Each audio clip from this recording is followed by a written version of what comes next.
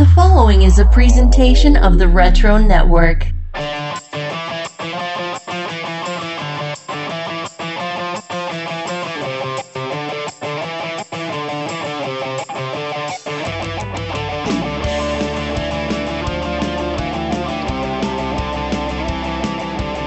Greetings, geeks, and welcome to episode 4 of The Wizard Files, our series of behind-the-scenes interviews with former staff members of Wizard Magazine, with a mission to get the inside scoop on how they created our favorite guide to comics. I'm Adam. And I'm Michael. And this time around, we're opening the file on a true Wizard veteran, a man whose work goes back nearly to the beginning of this historic publication, whose influence was surely felt between the pages and on the World Wide Web. It is our great pleasure to welcome Buddy Scalera to the podcast. Hello, Buddy. Hey, guys. Thank you so much for including me. This sounds fun. It is really exciting to have you with us, and we've had so much fun talking to Wizard staff members, and we've been getting a lot of interaction on social media, people wanting to share their stories, and a former cohort of yours, Russ Wooten, sent us your way, and so we're glad that we got a chance to connect, so big thanks to Russ. Russ is awesome. He's such a great guy, and it was fun to work with him. I mean, Russ and I met on CompuServe in the dark ages of the internet. Wow, CompuServe, that's a throwback.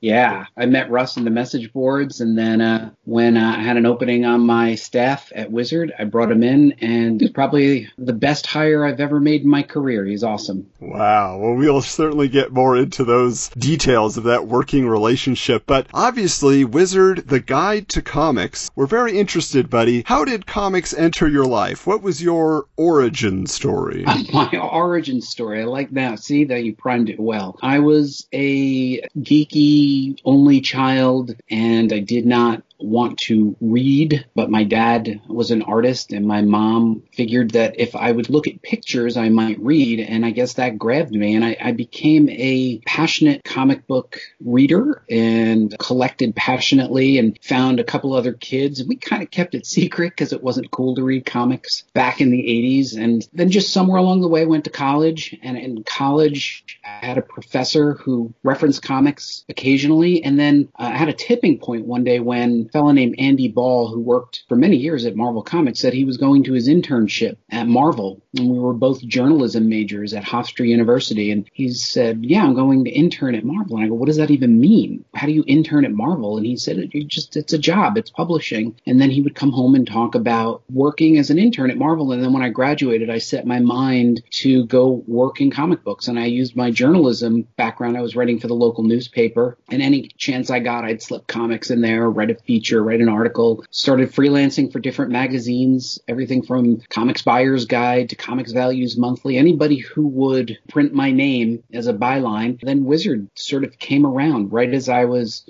gaining some momentum as a journalist, writing in the industry, doing interviews, and I tried to get on staff, and Joe Yanarella, who now is at Bench Report, was the editor there at Entertainment Weekly, and he brought me in and had me write a couple of articles and had me interview for a job, and a couple of weeks later he said, I got some good news and bad news. And I was like, well, what's the good news? And he said, well, we want you to be on staff. And I was like, that is great. And I said, what's the bad news? And he said, yeah, the magazine's folding. So that was entertainment retailing, and it didn't last, but one day he called me back up and he said, if you want to do this project that we're doing, which will put Wizard online, and he saw that I was writing articles for Combo magazine called Combo Online, and he goes, you're the only person we know that knows anything about online. Would you like to join the team? And I said, sure. So after freelancing for about a year and a half for Wizard, I got a job doing Wizard Online, and there was literally no online presence. There was exactly one AOL email address in the entire building,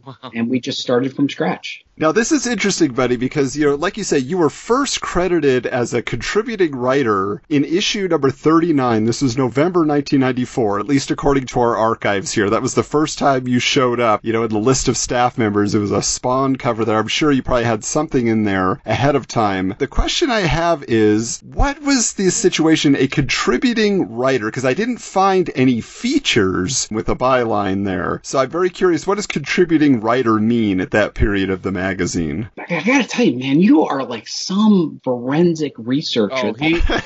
You just noted that, and I'm like, really? I didn't even know. So I was writing for entertainment retailing, and I was also writing for something else that Wizard was doing. And they would have you write news capsules. They were called capsules. And you would do these little updates about small indie publisher, what's coming out. And I would imagine that those news capsules were near the front of the magazine, I think. And they were not bylined, but they gave you that little name credit, which was the validation I was looking for and the way in that I was looking for. And it was interesting. I actually remember when the Heroes World Convention must have been in 94, and I found Gareb Shamus, and I walked up to him and I was like, I want to work on your magazine. And at that point I was writing for all the competition. I said, I write for all your competition. And then he gave me contact information for Hank Bordowitz, who at that point I believe was the EIC. And that must have been my way in the door. No, he was managing editor. So that was my way in the door. And I just took that name credit. And then once I had one person's phone number, that was it.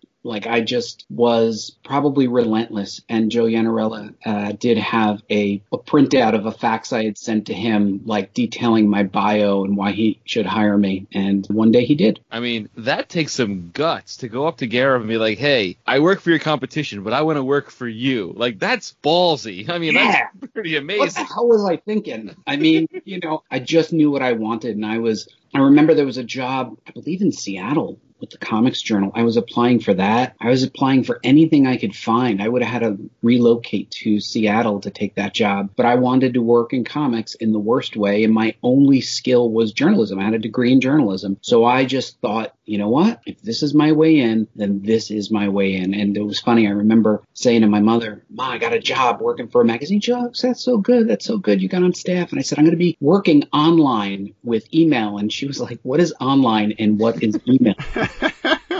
There was literally one email address at Wizard, and we all shared it. It was WizardTGTC, Wizard the Guide to Comics at AOL.com. And that was the first Wizard email address. That's fantastic. I love it.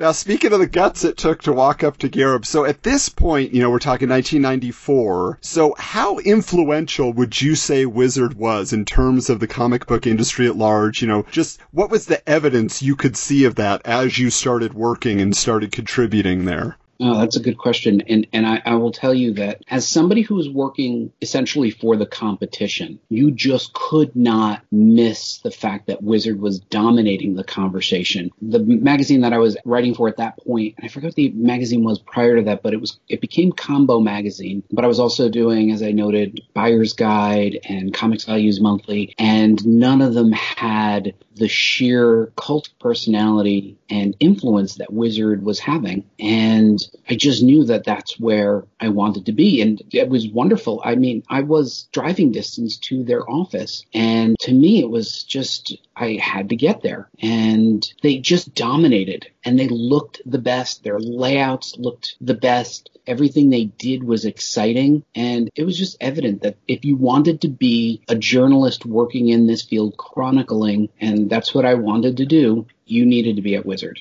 And so I set my mind to get in there. Now, what can you tell us? Some of the names, especially those first years of Wizard, that just seemed to dominate the magazine were Patrick Daniel O'Neill and then Pat McCallum. Just in terms of their contribution to the Wizard, they seem to be the driving force behind the scenes. Would that be the case? Well, I didn't know Patrick Daniel O'Neill. I don't remember if he was in the office when I was going there as a freelancer, but I did see Pat for sure. And you can't miss Pat. He's like 6'3". He's a really big guy. So, I got to meet Pat, and he was, for me, the primary creative influence. And he had an amazing connection with the readers and really understood what we as comic geeks wanted to read about. And I don't know what his background was in terms of journalism, but he had an amazing sense of news and journalism and how to write features. And I remember him giving me feedback, and I was amazed at how in touch he was with the way the magazine needed to be formatted and structured. And he was a major influence there. Now, I don't recall what his title was when I came on board. You probably know better than I would. But by the time I left, he was the top guy in charge, and super smart, really dynamic, and knew just how to pivot with the industry, and was truly a tastemaker. And then there were other big voices there at the time, Brian Cunningham and Matt Senreich and Jim McLaughlin, these were people who really helped create the voice of the magazine. And they weren't the same voice, but when the magazine came out, it was always exciting. I mean, in a stack of comics that would come out, I don't know about you, but like Wizard would be the first thing that I would open. Absolutely. Yeah. I mean, that you wanted to have the sense of fun that they brought. Like, it got you excited and primed to enjoy your comics because you're like, oh, these guys are talking about it. They're joking about it. They're teaching us things. Yeah. There was so much to absorb in every single issue. And obviously before you were in the online space, you were contributing there. I'm very curious, what were some of your favorite projects or some of your favorite pieces you got to submit? Did you ever get to propose something before you became in charge of the online space and say, hey, I thought about this, and they said, go for it, buddy? For me, the goal was to get on staff, and I wanted to eventually write a cover story. And while I was working there, I actually got to write 2 cover stories, which to me was a big thrill. And those stand out in my memory. I did the the rebirth of the Valiant Universe when Fabian rebirthed the Valiant Universe. Oh, through Acclaim. Yeah. Interesting. Okay. And I got to go there for the 2 or 3 day work session. I got to be the reporter. I got to art direct the famous photo of them walking across the street like Abbey Road. I think Tyler was barefoot. And I got to do the Marvel versus DC crossover and interviewed Mike Carlin and Mark Grunwald. And I think it was Mark Grunwald's final interview before he passed away suddenly. A little bittersweet there, but certainly those really stand out as moments for me and I got to interview Boris Vallejo also. But I got to meet my heroes, my comic book heroes. I got to really get to know these people. And when you get to know them and get their home phone number, and then you start going to the parties and the Marvel Nights parties that Jimmy and Joe were running, it was an amazing time. The parties and the get-togethers and the camaraderie. And I'll slip in a little tidbit there that we had a lot of video cameras around. Gareb had a camera in the office. We filmed a couple of short films, a lot of comedy sketches, Wizard TV that never got off the ground. So there was a lot of interesting things happening. I hope I'm seeding you guys with episodes for the future. Absolutely. I want to find those VHS tapes. That's what I want to find. Yeah, Michael's a film teacher, so he's got that whole background. His ears perked up for sure. Let me just tell you what we do. Gareb had a super VHS-C on the shoulder, electronic news gathering camera that got nice and hot when you put it against. Oh, yeah. And they're not light either. They're not light. And we shot a lot of well-known comic creators from Wizard, which was like a boot camp, that were featured in this. Jimmy Palmiotti, Nelson DeCastro, Brian Cunningham, Mike Fasolo, Arlene So. We were all in these, and we shot them in the office, and we shot the B-Files because the X-Files was hot, and we shot our own parody, and then we did a follow-up called B2, Laundry Day, as a rip-off of T2, Judgment Day, and we did comedy sketches, and I actually shot quite a bit in the office, just walked around with Gareb's camera, and he had one of the early digital cameras. He paid a ton of money, and he handed it to me. Yeah. Go take photos. And I would shoot photos of the staff. So I have a whole bunch of low res. 1 megapixel. Yeah. Yeah. And they were saving to essentially a floppy disk. Yeah. The way it was, but we just thought it was amazing. So there is a lot of footage and photos of early Wizard. Just imagine somewhere. Man, if we could find those, holy cow! What do you mean? That'd be What do you mean? If we could find those, I didn't throw anything away. We saved everything. That's amazing. Yeah. But this is interesting. So obviously it sounds like it was a fun atmosphere, but ultimately, as we've been leading towards, you gained the title of online editor. This appeared in issue 48. So August 1995, there's a Catwoman, Wonder Woman, Supergirl cover. So here's the question. We kind of heard that you were the only guy in the office that knew about being online, but what did you think that title meant at that time? I'm online editor, so you wanted to be on staff, now you're officially an editor. What did that all mean to you? It meant that I was one step closer to being the news editor for the print publication. That was my goal. And I didn't see online editor as too much other than it felt to me like another name for intern. And I joined the company. I'd been working on staff at a different magazine, and I left, joined Wizard, and I just thought, this will be the way that I get into the real goal. And they sent me down to this small company down in Virginia. Was one building in the middle of a giant open field. It was America Online. At that point, they were just beginning to get some footing, and I got to go to their offices, and they would send me down a week at a clip. Wizard would pay for this, and when I got hired, the person who hired me told me, well, one day, there'll be a staff. And I was like, I didn't really care. And when they hired me, they said, we didn't have enough money to hire a programmer. And I was like, so what? And they said, well, you're going to learn how to write code. And this is before the web. Remember, this was before the web. So they sent me down there, and I would go down a week at a time to learn a proprietary language that they had at AOL called Rainman Plus, which was based off of C++, which was a compiler language. It was very difficult to learn for someone who was, basically a liberal arts creative. But I did learn it, and we would go down there a couple weeks at a time, and it was a great learning experience. The interesting thing about Wizard Online was when we launched it, the expectation was, and I'll tell you guys a little secret, you can actually, who cares? It's not a secret anymore. But we had the keyword Wizard. At first, we had the keyword comics, and you type into AOL, and the way we got paid was time on the site, right? So you paid $2.95 for an hour. AOL had a secret ticker that if anybody was sitting on the site through their domain, and you'd be like, oh, hey, I'm getting some cash now, big time.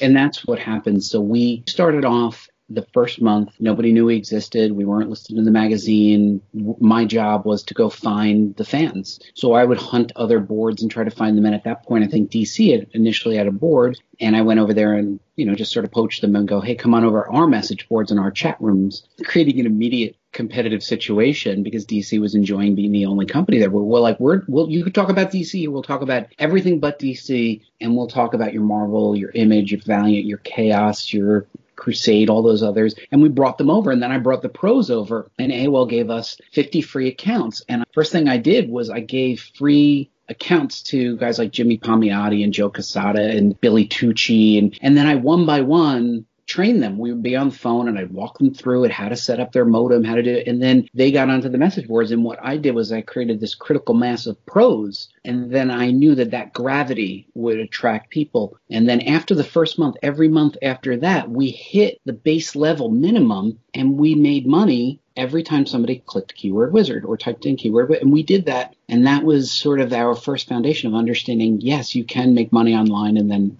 we'll talk about the polybag discs later. But the reality was I recognized that giving people a reason to come back was the hook, and the pros were the hook. But the real hook was I recognized that the fans were really passionate. And before we had a word for it, now is called user-generated content, we created communities. They would create articles. I would hand code them into Wizard, and we would publish them, creating this bit of ownership for clubs and association. We had this Wizard Club Association, and they would build up their clubs, and they had their content, and they were creating the content, and I was hand coding it, and we were putting it up, and they'd be like, hey, I wrote this, or I contributed, and that gave us the gravity and momentum. And once that started, DC owned the DC conversation, but we owned every other conversation. Yeah, and it's really interesting to think of that period because, when you look at the magazine, it felt like you guys weren't, at least in that early time, around this period, you weren't really promoting heavily, hey, we're online, check out our AOL. Like, it felt like that it took a little while to build momentum, and definitely it took a little while till we started seeing the email addresses that were coming into Magic Words and things like that. So what was the relationship between the print editorial and now what you were doing? And did they want you to have any content other than what the actual users were generating? Did they provide anything?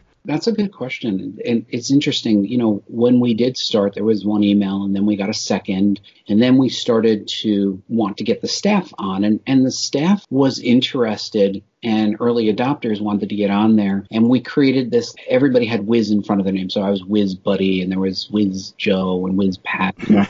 And we, people made fun of the names, but, they were easy to identify. And that was how the staff started to get on, and we would train them one by one, and people started to get on. And for many of the people who were working there, there were no laptops. People didn't all have dial-up at home, and AOL was free in the office. And we started to get the staff on board. And after a couple of months, we needed to get more content up more frequently to get people back. So we would take parts of the magazine and then do like a partner interview, or we would ask the writer if they could give us just the Q&A, and we would run the raw Q&A. And that became the way we started to build out. That's how we launched Wizard School, which now, as you guys know, is now what I run as Comic Book School. But what we were trying to do is figure out what was that secret sauce that made people want to come back. It wasn't just a repeat of the magazine. It had to be something better. And you have to remember, at this time, and you guys are probably very aware of this, Wizard would do all kinds of specials. Now, we all look at the half editions, but there were far, far more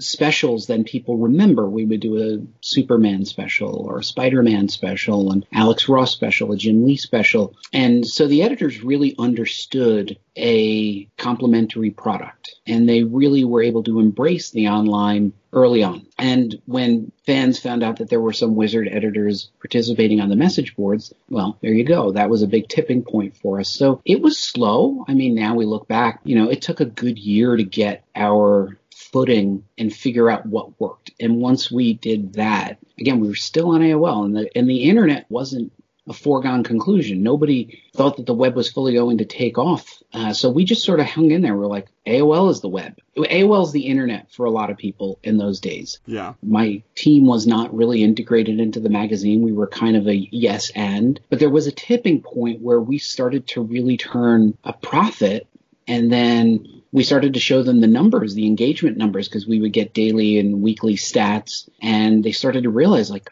this is really something. And then we started to get the support from the staff where they would start to make things special, or they would call it out in the magazine. And then we started to be much more of a synergized publication than just a side project. And would you say that the majority of that engagement was most of it focused, like you're saying, with the Wizard School? Well, I mean, I got to imagine, like, the question everybody's asking is, so how do I get into comics? What do I have to do to get my, somebody look at my portfolio or whatever? Like, it just sounds like that is what must have been taking place out there. And were there people that eventually broke through, and either you were able to give some sort of break, or they found their way into the comics profession? The genesis of Wizard School was because I wanted to run Brutes and Babes. I just thought it was really interesting.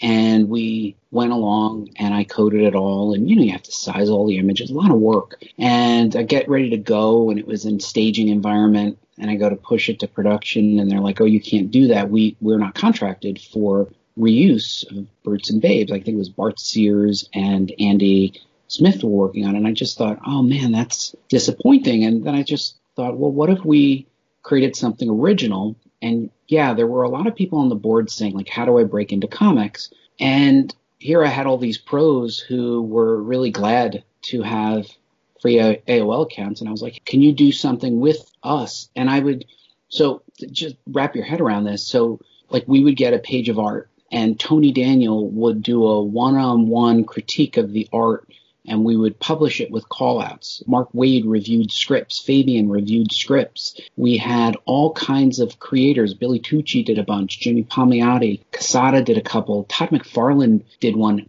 And actually, McFarlane, when we started to do the Wizard newsletter, which had a weekly subscription rate, huge. It was huge at the time. McFarlane was one of the people who wrote a weekly column for Wizard Online. It's such a shame that nobody saved any of this, but somebody somewhere must have saved it. That's what I was going to say. Yeah, it's on some floppy disk somewhere in a basement. But can you imagine, like, knowing that you could send in your script and Wade would review it, or Tony Daniel or McFarlane was writing a column?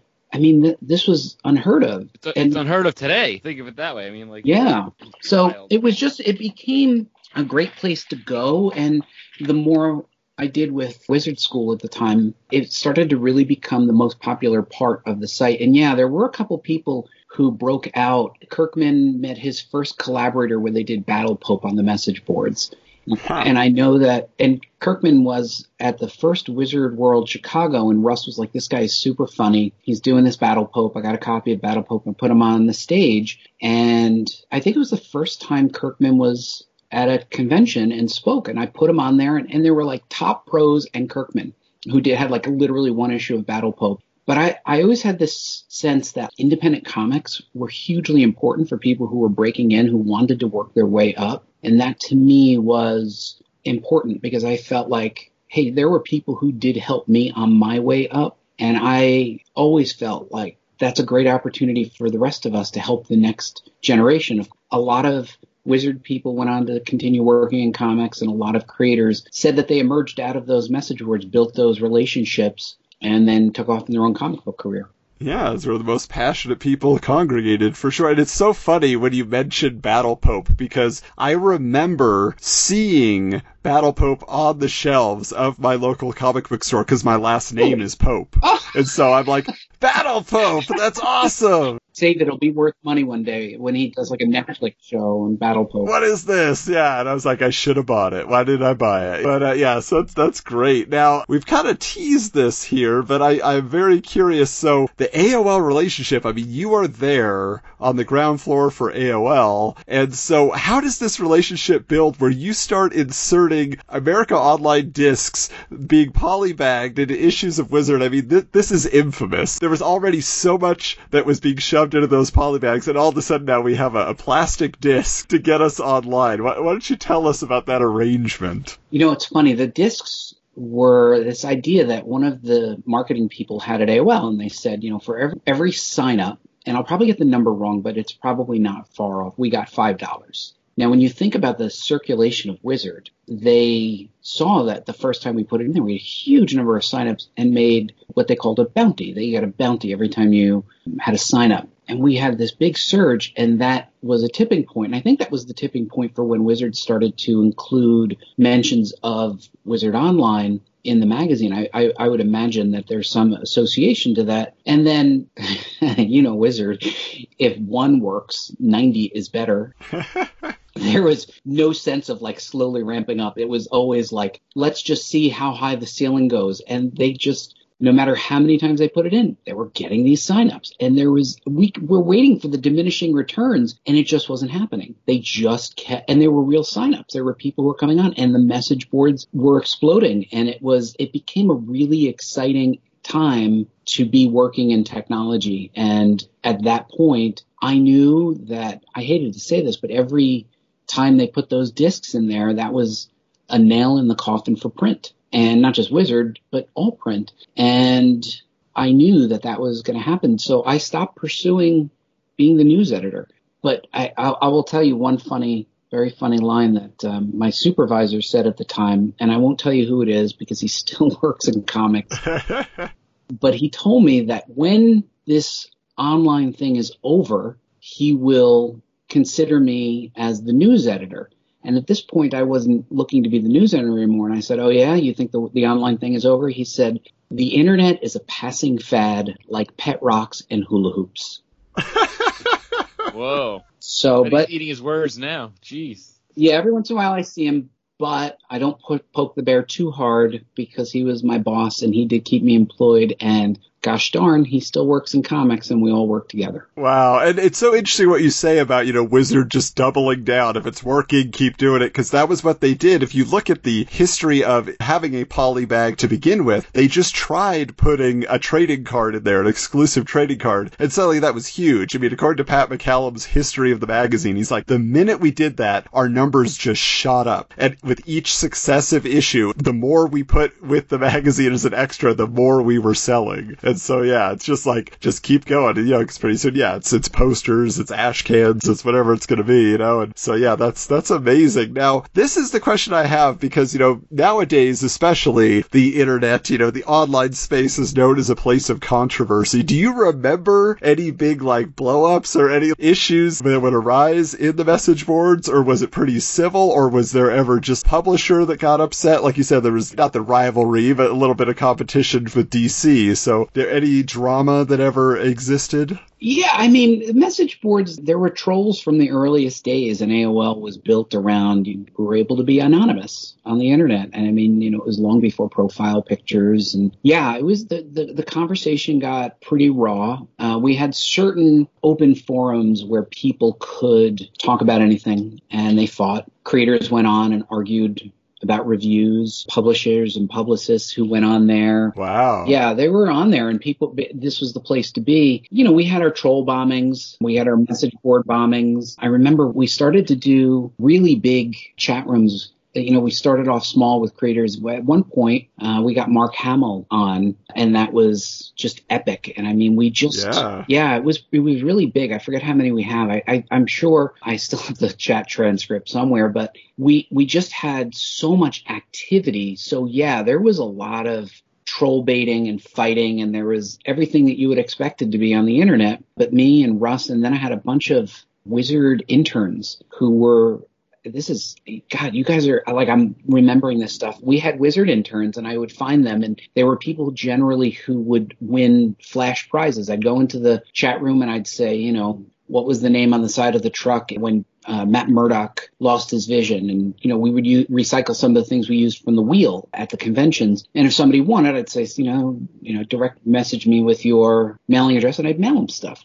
And then I started to find there were a lot of usual suspects, and then I got them to start help moderating the message boards because they got too big for just me and Russ, and we were publishing. So we actually had community moderators who would alert us, and we would just delete them. We would block people. We would do the whole works. I remember once I went to a con in like Syracuse, and this guy comes up to me, and he's got misty eyes, and he's like, I heard your buddy Sclera. I'm like, I am. And he goes, I just want you to know that I was away for a couple years in jail, and you sent me comics. And I want you to know how much I appreciate that. And he goes, it helped me get through. It gave me something to do while I stayed inside. And I've been approached by people in the military. I met a couple at Chicago. They met in the message boards. They fell in love. They met in person, and they got married. And that's literally just how personal the message boards became. And I supported private boards and spin-off boards because I really believed that it was community that made Wizard Online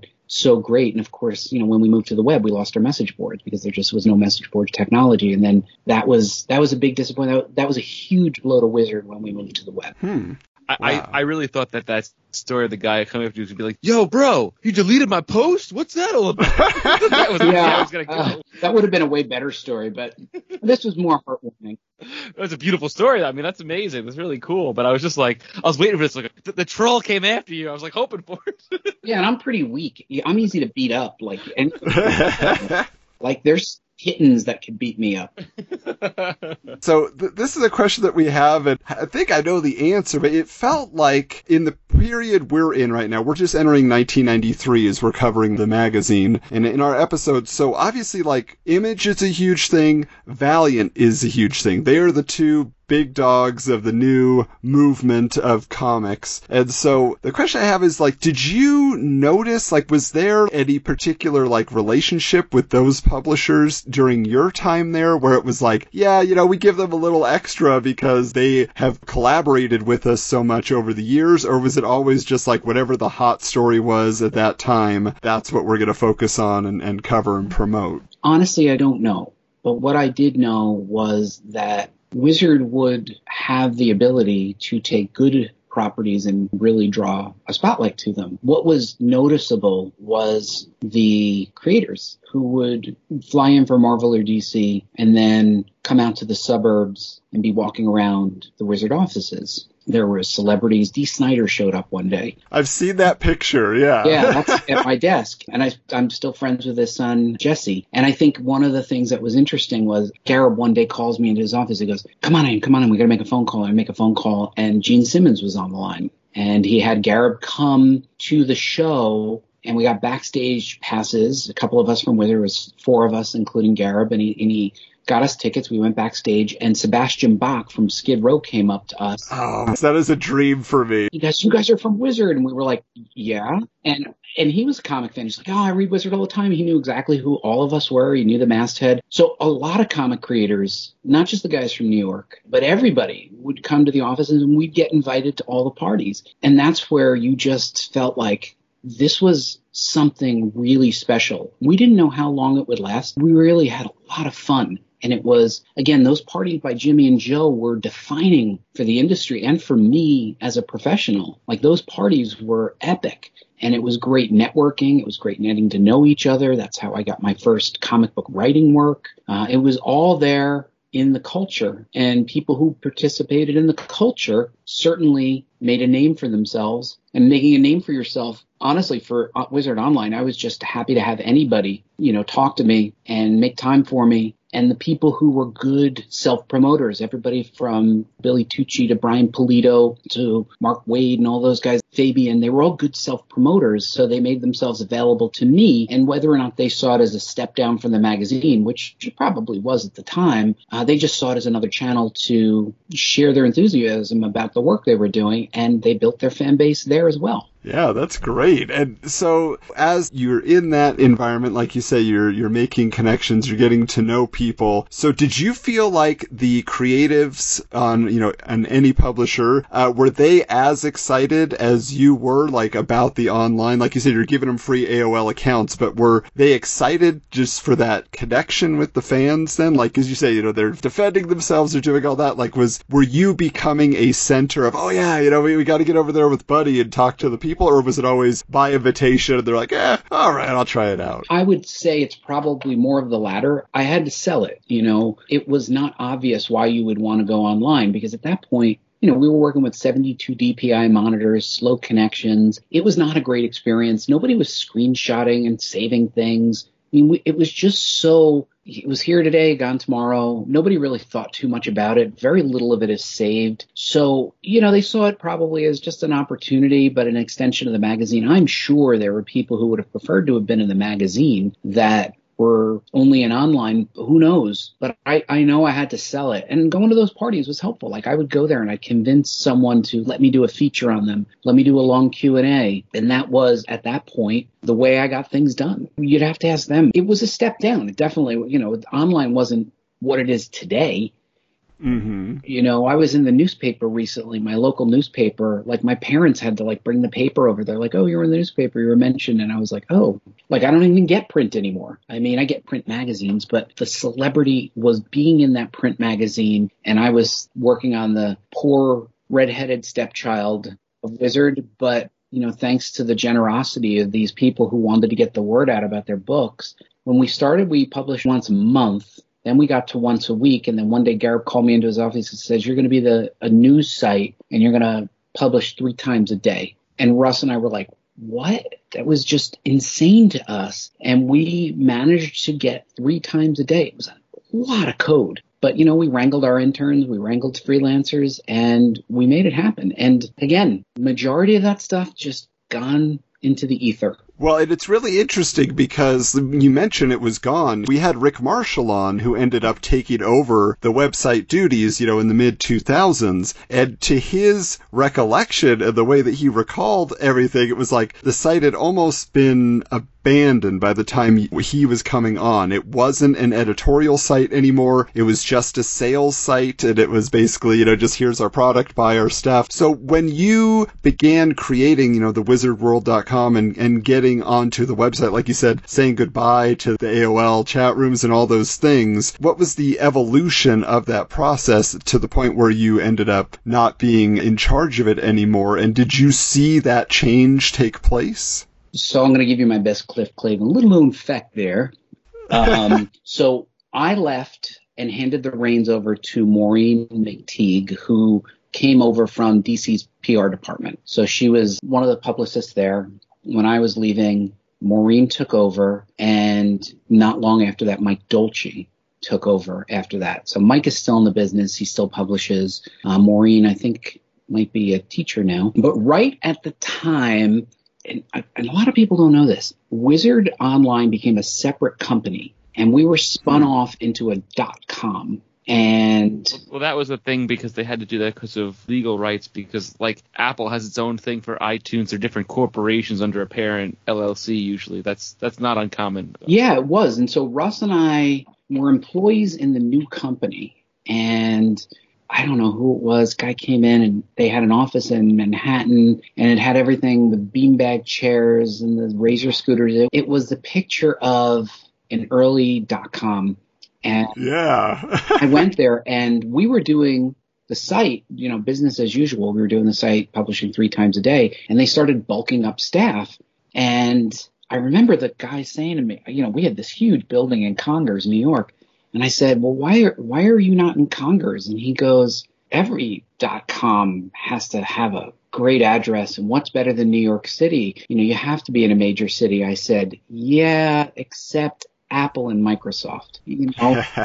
And, he was, I forget, they didn't last long, but we had gotten shares in this .com and then the bubble burst. And I saw it coming. I was like, Russ, you got to get out. It's going to burst because we were no longer under the official Wizard banner. It was truly an entrepreneurial endeavor. And hey, it could have taken off. I could have been a billionaire, but I saw at that point the way things were being run. And I was like, what? It just flew in the face of everything that I knew.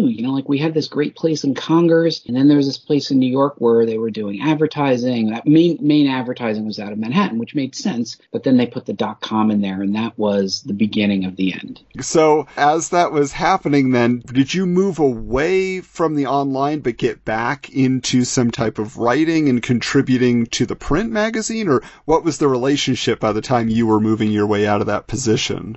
So I had done a bunch of writing for the magazine, but it was getting really hard. I mean, the pressure of running the online department and the team was growing. We had more people. We had more responsibility. We were publishing on AOL and the web. We were working on a couple of other smaller things. There was Wizard TV. So I was having less time to write for the magazine, and I started becoming really interested in wanting to write. And I started, listen, it's not the most ethical thing in the world, let's just say at the time. I had this position of I could walk into Marvel or DC and take a meeting. And I started to pitch to editors, and the person who worked for me, Glenn, turned me on to Deadpool, and my head spun. Joe Kelly was writing. I was like, this is the most amazing thing. And I set my mind to write for Deadpool, and I got in, did a couple of small text pieces for the Marvel Millennial Visions, and they had X-Men, Marvel, a couple others. And then I got a chance to work with Jimmy Palmiotti.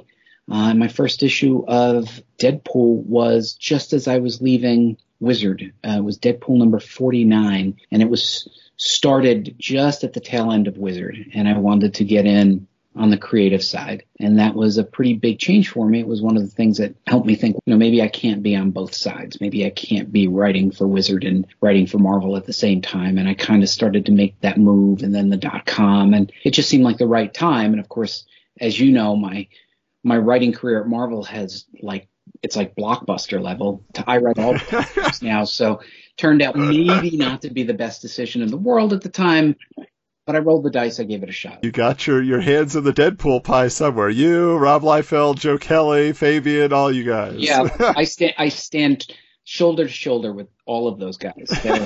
They consider me a peer. Buddy, though, you're like in my head. Literally yesterday, I was looking up on eBay Marvel Millennial Visions. Like literally yesterday, I was like, I gotta find this book. I haven't seen it in so long. I wanted to find it, and then you mentioned it today, and I was like, is this guy like in my house watching me? Like, I am. He does know how to use the web. He might have been able. That's to. right. He hacked my eBay account. That's what happened. I know it.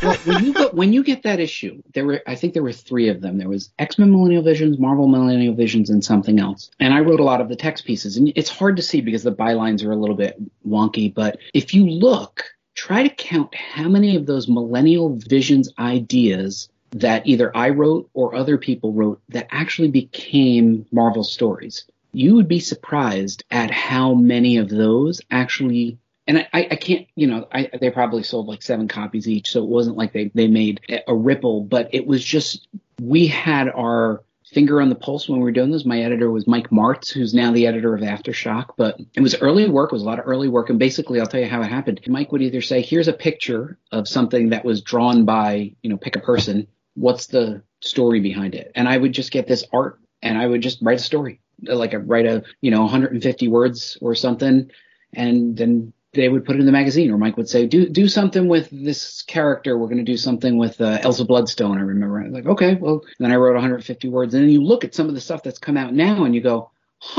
I look at that and I go, why aren't those worth thousands of dollars? Because I have like 150 of them in a box somewhere. Could give them all away at Christmas. No, they line bird cages around the world. But, buddy, by all accounts, I mean, that is how Stan Lee got started. Why are you not editor-in-chief at Marvel right now? He was writing those backup Captain America stories. I am so with you. Why am I not bigger? And I got to just tell you, I can't figure it out. I should be like a superstar, but maybe it's because I'm not a very good writer. But I think either way, I had my little time there at Marvel. I still do things here and there. Actually, my name's just 25 years working in the business. My name's finally in a DC comic. Oh. Yeah, so I've done a good amount for Marvel. When all the other people probably turn something down or the deadline is incredibly short, I'm there. You're the man. I'm the last minute guy. So you said something very early on in our conversation that I really connected with. So I wanted to bring it up before I forgot. So when you were a kid, how you got into comics was you weren't a big reader. But because your parents thought the pictures would help you read, I had the same story more or less with my parents. Like, I didn't want to pick up a book if my life depended on it. But my mother and father were like, here, I know you like Batman because you watched that cartoon show. Let's give you this book. They didn't realize how violent it was at 7 years old when I was reading it or whatever. But it was a very similar thing, and it was the pictures that helped me learn to read, and that's really important. And another thing that you mentioned that I really want to talk about is you kept saying several times is while at Wizard, if people bought into the culture. And I think that's really, really important because I feel like we've spoken to people who some were definitely all in on the culture and some who were a little bit less. And so can you tell us about what the culture was like a little bit? I'm really interested. Like from the early time toward your latter part of the career there. I love that question. The part about reading with pictures, I think we are all descendants of the people who painted stories on the walls of caves, right? Like somebody killed like a Tyrannosaurus Rex and everybody was celebrating. And then one guy goes into a cave with his friends like, oh, we have to document this. Like that's in our DNA and it makes no sense whatsoever. But when we meet each other, you go, yeah, that's probably true. We are probably the direct descendants of people who made cave paintings, which is why you can probably close your eyes, imagine how many people are on the street that you live on, and then how many of those people collect comics like you, and there's not that many. So I think we are a very small percentage, which is what makes Comic-Cons and Wizards so amazing, is because we finally find our tribe. We are genetically predisposed to respond positively to visual stories. And I think that there's just some of us who just have that in our DNA. Put that on a bumper sticker right there. Yeah, profound. So the culture at Wizard, I mean, yeah, you're right. I mean, there were certainly people who were all in, and I was one of those all in people. And sure, on a Thursday night after work, I would hop in the car with Mike Martz or somebody else and some of the other Wizard folks. We would go to these parties, and we were all in because this became our friend base. It was not unusual to go to the office on a Sunday and find people there playing Magic the Gathering or just reading comics or just hanging out. It was not unusual for that kind of culture where people would say, oh, it's Monday. I would be like, psych, it's Monday. Like I actually looked forward to going to the office because there was such a feeling of camaraderie. There was such a feeling that you were part of something that mattered to people just like you, like you say, you responded to that. There's innumerable parents who probably did the same thing and their kids just didn't respond. But we are those people, and that was our tribe. And I felt like once I found that tribe, that was it. Those are the people I wanted to be in my life. And they went to my wedding. They've been there for the births of my children. I've been there for theirs. We've mourned the losses of friends. And it really was a moment of magic where all these things came together. There were people at Marvel and DC and Harris Comics and Crusade who were all in the New York area, and we all wanted to be part of the same thing. Dynamite. We all wanted to be part of the same thing, and we would all descend to these locations where we found each other. And we didn't have to explain to each other And there was this evolution where we said, this is just getting better and better. And then the money started flowing in and the shows were getting optioned and comics were selling huge numbers. And when there's that much money, there's great parties and everybody has fun. And it was just an incredible time. So at a certain point, the party ended.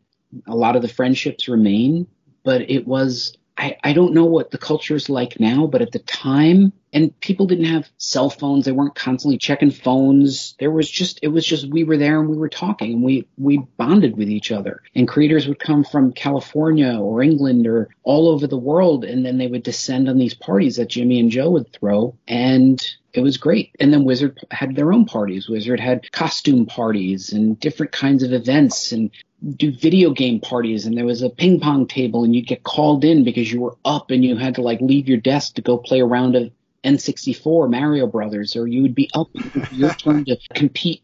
And they had a ping pong table and somebody got like movie theater chairs and they would set them up around there, and who was roller skating inside the warehouse. I mean, it was just a crazy fun time.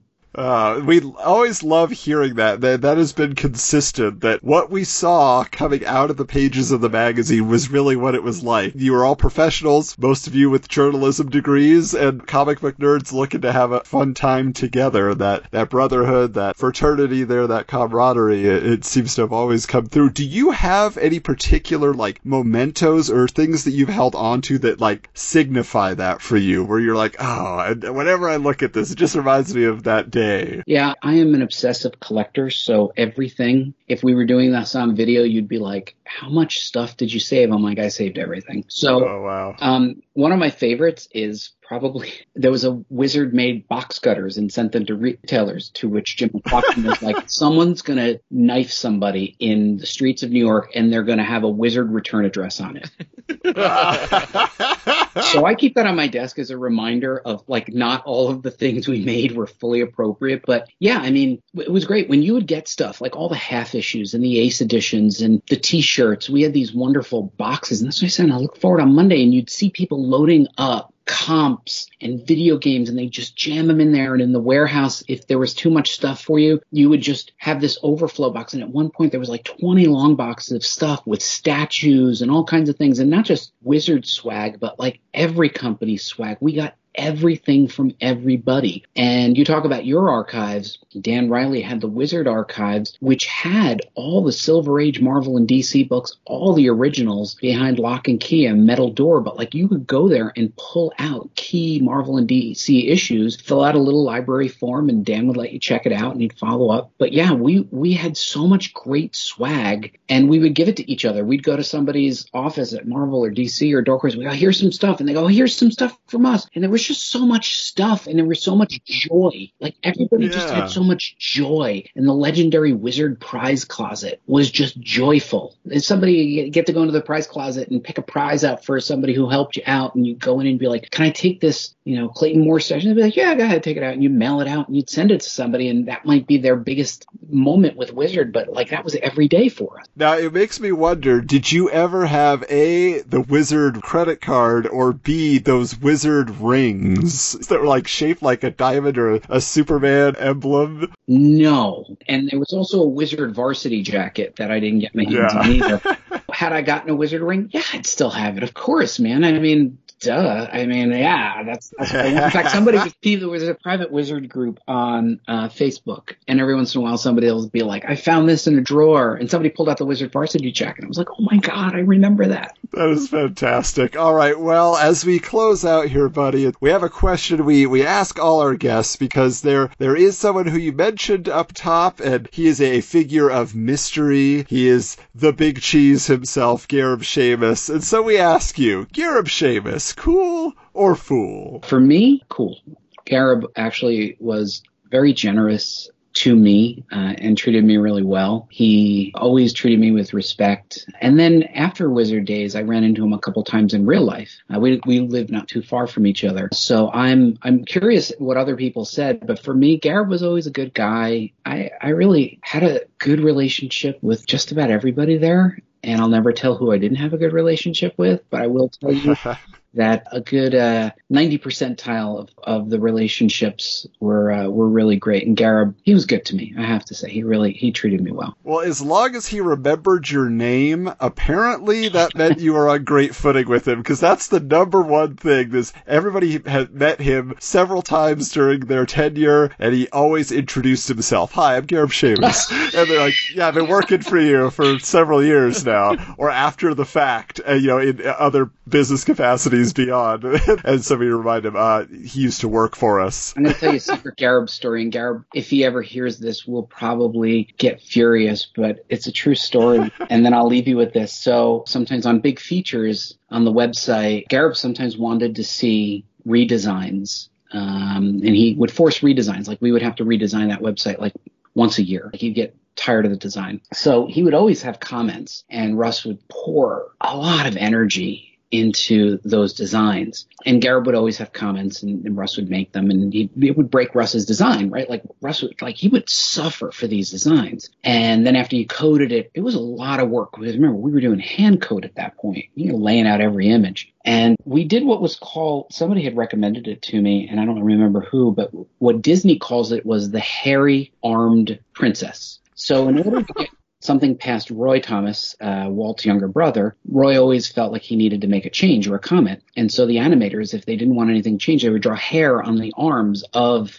a princess, to which they would get their comment and be like, that's ridiculous. So every once in a while, I would say to Russ, this is a great design, but you have to put in something blatantly wrong. He'd say, why would I do that? I'd say, because Gareb needs to make a change. And he would find this thing. It was red and yellows and all the colors really popped. And then Russ would put some like hot pink or hot green dissonant color in there. And immediately Gareb would go, everything's great, but you got to change it. We have like great feedback. Thank you so much.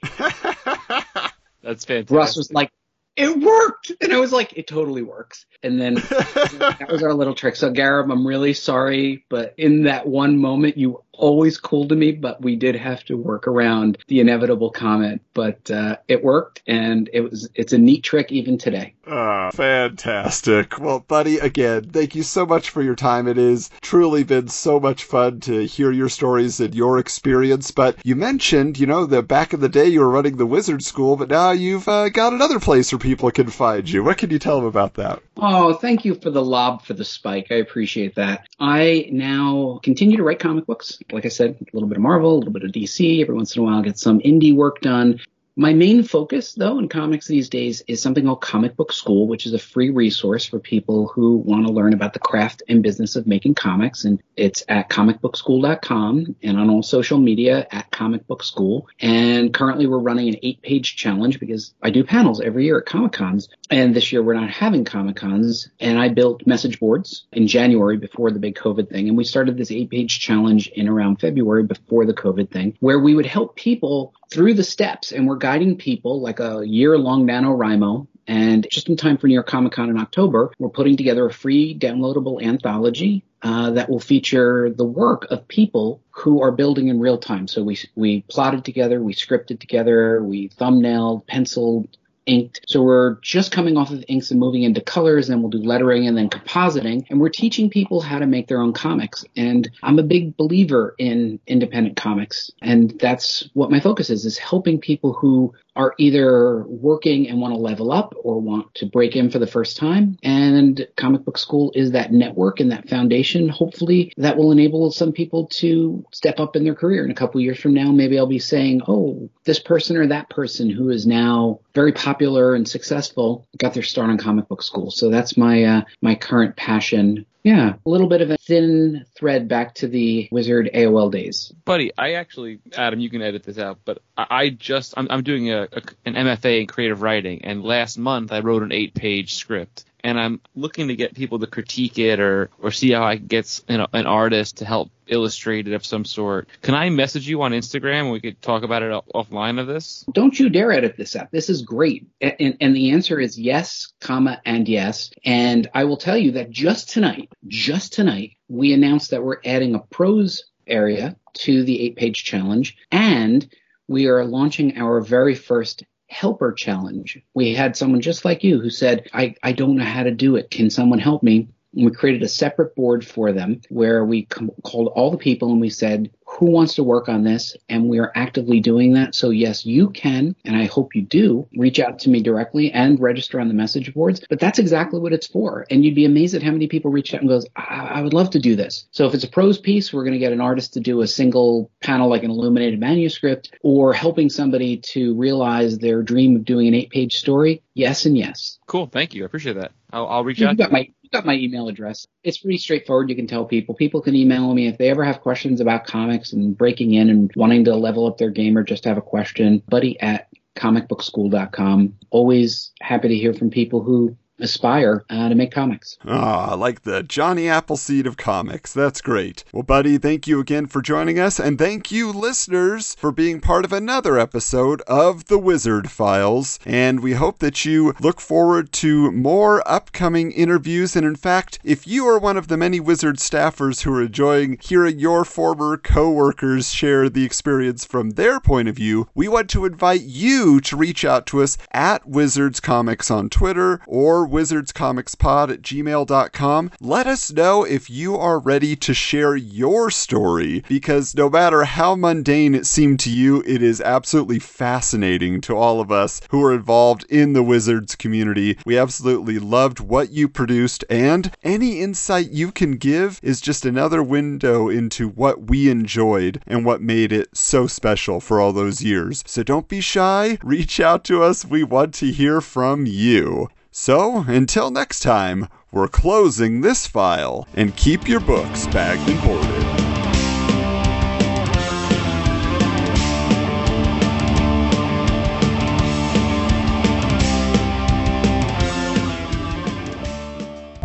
This has been a presentation of the Retro Network.